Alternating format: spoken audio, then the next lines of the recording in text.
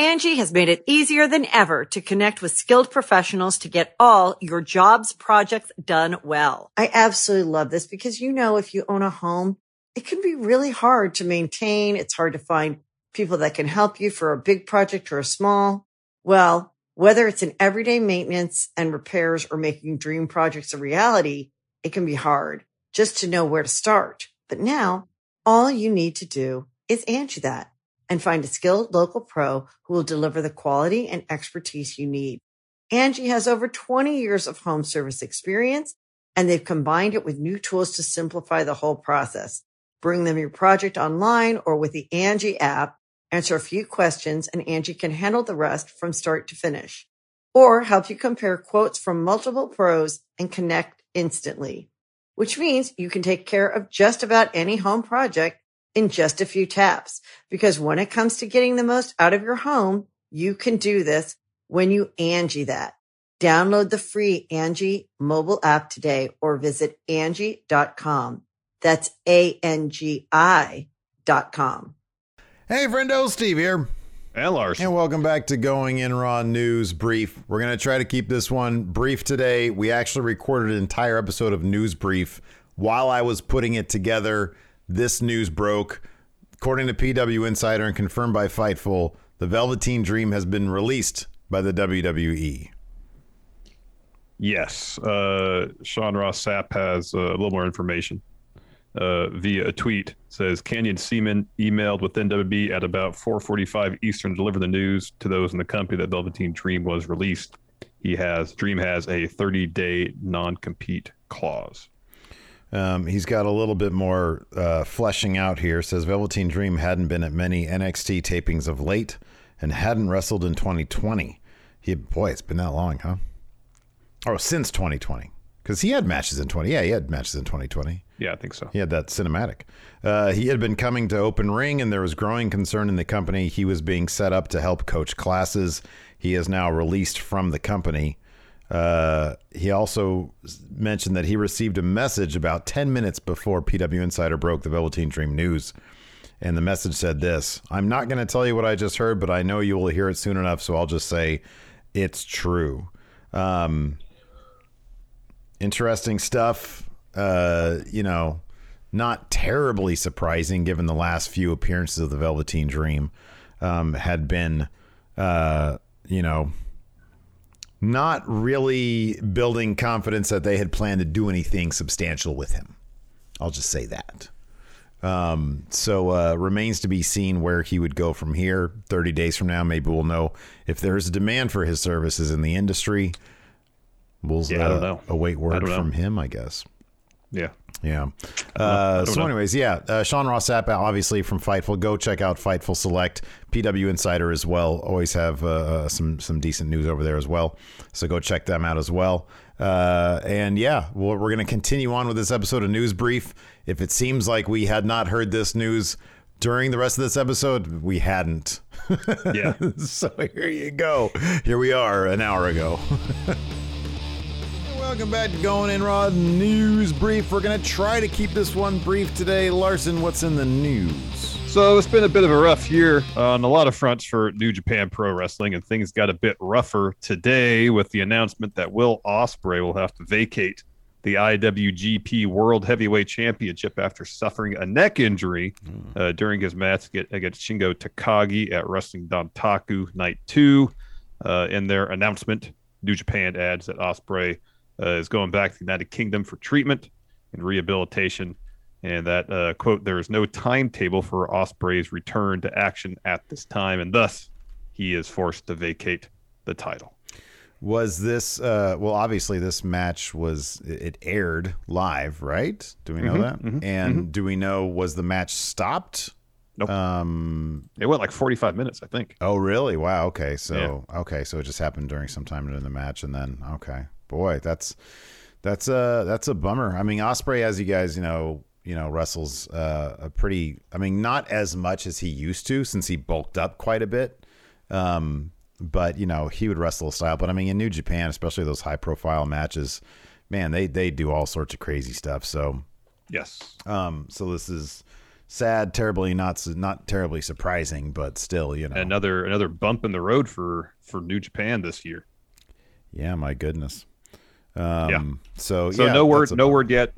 Sorry to interrupt. No word yet on how they're going to determine a new champion. They're going to start doing shows again, I believe, here in a couple days. Mm-hmm.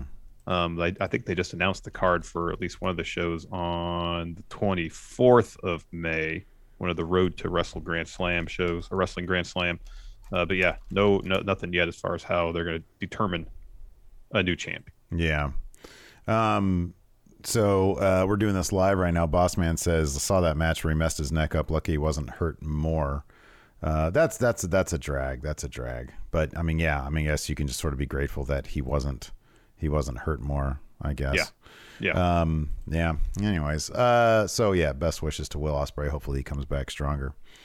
This is kind of interesting. Some inside baseball and the whole bringing back fans to the WWE. So recently, Andrew Zarian of the Mat Men podcast reported that WWE were planning to bring back live crowds in mid-July. And according to WrestleVotes, one of WWE's broadcast partners could be pushing them to bring back fans sooner rather than later. WrestleVotes said this, heard from a very reliable source that Fox has privately pushed for a return to live crowds over the past few weeks, actively seeking updates on timeframes, etc. They'd like their billion-dollar investment on the same playing field as the MLB, the NBA, and others. Kind of interesting. It's not often you hear about broadcast partners. I mean, USA for the longest time has been their broadcast partner, sort of, picking up the phone and saying, hey, do this, do that, do the other thing, Well, whatever. It's just kind of the optics of it. Granted, Major League Baseball and NBA, in the NBA, they have not been having games in front of full houses, at least in most venues. So I don't know if this is simply a situation where, like, hey, you got to lose the Thunderdome, at least put some people in there. But I guess from the optics of it, they have their slate of sporting content, and you got Major League Baseball. There's some people there. You got the NBA. There's some people there. When the football season starts, there's going to be a lot of people there. I guess in terms of the optics of, hey, this is one cohesive slate of sports programming. We need people there. Yeah. And also, they look at their competition. We're coming on the heels of a pretty big announcement about AEW's programming slate expanding and against SmackDown, against Fox's wrestling property. And it's like, hey, they're going to be putting fans in the seats in early July. We're hearing Double or Nothing is going to be full capacity. That's right. And that's in what, like 2 weeks, less than 2 weeks. 10 days. So yeah, it's not shocking that they would be asking questions about this. So we'll see if they try to accelerate that at all. Yeah, and speaking of WB returning to the road, Sports Illustrated's Justin Barrasso is reporting that July's WB pay-per-view, Money in the Bank, is currently set to be held in front of a live crowd in the state of Texas. And Barrasso also reports that Nevada will host SummerSlam. And while Barrasso didn't specify a city for either show, Las Vegas has been reported as a possible home for SummerSlam by John Alba. It seems like until they announce something, it's not a certainty, but it seems pretty likely that Sin City, Las Vegas, is getting SummerSlam this year. Couldn't be Reno? I mean, I hypothetically could. I guess it could be Winnemucca. It could be Elko. It could be Carson City. Elko. So good reference. I'm just saying Reno's like pretty close to us. We just hop over there. Yeah. Nope. Maybe it's not gonna be Reno. It's gonna be Vegas. Maybe an Elko. Elko. Oh man. So this is kind of interesting. Forbidden Door, Invisible Hand news. Is Don Callis done with Impact? A few days ago, Fightful Select, go check them out. They're great. Yes, go subscribe to Fightful Select. Reported that Don Callis was no longer listed as an executive vice president on Impact's website, fueling speculation that he had finished up his duties with the company. Today, Fightful Select confirmed that Callis is no longer an executive with the promotion and adds that, quote, Callis is expected to remain in an on-screen role with Kenny Omega wherever he goes. What's the deal with this? I mean, he's been integral, seemingly, him and Scott D'Amore, in sort of weathering COVID, shedding Impact even before COVID the stigma of Impact. Yeah, definitely. The stigma of the previous regime. So yeah, kind of interesting that he's moving on. I wonder if it means he might have a role in AEW. I don't know. Yeah, I don't I don't know for sure either, but I would suspect that all the work that he and Scott D'Amore put in terms of rehabilitating Impact's image, bringing in talent, revitalizing their creative, that's probably exhausting work, Yes. Yeah. And maybe at this point where he's done that for a number of years, he's like, okay, I could maybe get some sort of manager job with Kenny, make decent money doing that without having to put in 60, 70, 80-hour weeks. Mm-hmm. Maybe I'll do this for a little bit. That's just speculation. I have no idea, Yeah, I don't know. I don't know how much. Yeah, it's impossible to speculate. It'll just be interesting. Hopefully this was not a contentious thing. You would think that he wouldn't remain in an on-screen role if it was a contentious thing. Yeah. And yeah, it'll be interesting to see where this goes and how this gets figured out. I mean, given that he was the guy, I'm pretty sure that put together Jericho versus bringing Jericho to New Japan in the first place, which obviously was sort of felt like the first in a long line of dominoes that got us to where we are today. Well, it's the invisible hand at work. Exactly. Hopefully his good work continues in whatever capacity. Yes. And as you said, hopefully it's nothing contentious. Hopefully it's just him deciding to refocus where he wants to take his career. Right. We watch some NXT UK every Thursday. We do this at noon Pacific, 3 Eastern. It's a lot of fun keeping up with an hour of NXT UK. We got ourselves a brand new Heritage Cup holder, champion, whatever. Champion. Yeah, they call it. They call the holder of the cup the champion. Yeah. All right. In a terrific match that went 6 rounds, Tyler Bate 1-0 in falls to A Kid, pulled off the win there, becoming the new Heritage Rules champion. It's just a really stellar match. I'd highly recommend. Yeah, it was really good. Some great storytelling there. Some great storytelling and tense, edge of the seat type stuff. Trent Seven with that towel, looking to throw it in the entire time, and Tyler Bates like, dude, stop doing that. Well, I mean, before the sixth round, he says, "I told you, don't do it." Takes the towel out of Trent's hands and then chucks it. It's like, man, what am I bringing you out here for? Says, I'm the only one throwing towel anywhere, and it's going nowhere near this ring. Right. So also on NXT UK, we had the opening match, Rampage Brown versus Wolfgang. Rampage got the win with the Dr. Bomb later on. After the match, the rest of the Gallus boys on top ran into Rampage, and Joe Coffey said, hey, whenever you're ready, I'll come find you. Well, that's going to be in 2 weeks. It was announced that we're going to get Rampage versus Joe Coffey. That should be good. I'm pretty sure Gallus boys are going to be on top with that one, dude. Yeah, I feel like Joe Coffey's going to come out in the winning end of that one. After that, we had a Ashton Smith interview that was interrupted by Teo Man to set up a match. Mm-hmm. He said something vaguely rude about his partner, I think. I don't know. Yeah, something like that. Just his general vibe is off-putting, Yeah. That Teo Man. And then we had a video package for Valkyrie. Mm-hmm. Yep, she's running around in the woods. And then we had Amel versus Zaya Brookside. And I was kind of surprised. I guess I shouldn't be too surprised because Amel destroyed Zaya Brookside in the break room a couple weeks ago. Woo.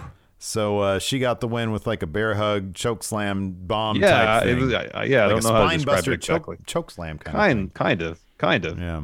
After that, we had Shaw Samuels is like in the break room. Nathan Frazier walks in. They have a back and forth. That leads to a match. Yeah.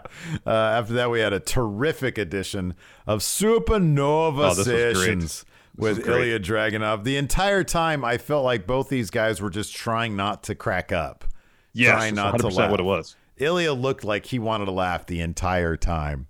So Noam Dar comes out and he tries to create a safe space for Ilya, referencing his temper issues, his emotional the problems here. Ever since his Walter match, he's been cracking during matches and just destroying people, sort of losing himself, blacking out in violence. So Noam Dar sort of creates a spa area for him, puts on a nice bathrobe, and looks for him. He's like, hey, we don't have one for Ilya. Gets out instead a child's dinosaur robe. And Ilya's like, oh, thanks. I'll give this to my son. And then he gives him Lenny, a stuffed dog, which he calls his, what do they call those? Like emotional pets. Yeah, I can't remember the term for it. Synonymous with emotional pet. I forget what they call it. Maybe somebody will chat will have it. Therapy? Like a therapy animal? Dog. Yeah. Therapy like dog. A therapy there it dog. is. I think that's what it is. So Ilya calls Noam Dar a clown, and this is his circus. And he's like, if you invited me here to trigger me, I can still hurt you very, very bad. He's like, my role here is violence. Your role is to be a clown. So Dar basically says Ilya's still scared of Walter, and he's still scared of him. So that's probably going to set up a match in a couple of weeks. Yeah, it did in a couple of weeks. They announced it. Yeah, and then Ilya walks out, then comes back and gets Lenny. Mm-hmm. Oh, emotional support animal. That's what it is. Yeah. He comes back and he sort of stormed off at first, and he comes back and he gets Lenny, puts him under. He gets Lenny. It was pretty great. After that, Sam Gradwell, Steve's favorite, rushes into Sid Scala's office. He's calling NXT UK the most hazardous work environment. Most hazardous work environment he's ever been to. Talks about getting assaulted by Trent Seven. He says, I'm not going to file charges. I just want a match. Tells Sid to make it happen. Mm-hmm. And then Sid is going to talk to that picture of Johnny Saint on his desk, because I'm pretty sure Johnny Saint. Johnny, should I make the match? All right. Right. Because I'm pretty sure he has not had contact with Johnny Saint since before COVID. After that, we had that Heritage Rules match. Like I said, it went all to 6 rounds. At first, it was a lot of wrestling, counter wrestling, and then it got chippy when Tyler Bate just clocked a kid. They started trading fists, and man, it got really intense. But yeah, in the 6th round, they had a kid kick out of a nasty looking Tyler driver. That was great. Mm-hmm. Tyler got the win with a roll up in the 6th round. Yep, really good stuff. Then we got Impact Wrestling tonight. We'll be doing our typical co-stream for that. What was this? 3 matches announced? Yeah. Finn Juice. I'm guessing this will be a tag title defense, since Ace Austin and Ahmed Fulton, number 1 contenders. Number 1. Wasting a little time getting their title shot. Yeah, right. We also have Kiara Hogan versus Tenille Dashwood, and Rohit Raju versus Jake something. Mm-hmm. I wonder if that'll have X Division ramifications or not. Because I would think that maybe Tenille Dashwood and Taylor Wilde might be going after those women's tag titles. Seems to be the case, yeah. Cool, right on. We'll be there for that over on the Twitch, twitch.tv/Stephen Larson. Do us a favor, give this video a thumbs up, hit that subscribe button. Thanks, everybody, for tuning in. We appreciate it. Until next time, we'll talk to you later. Goodbye.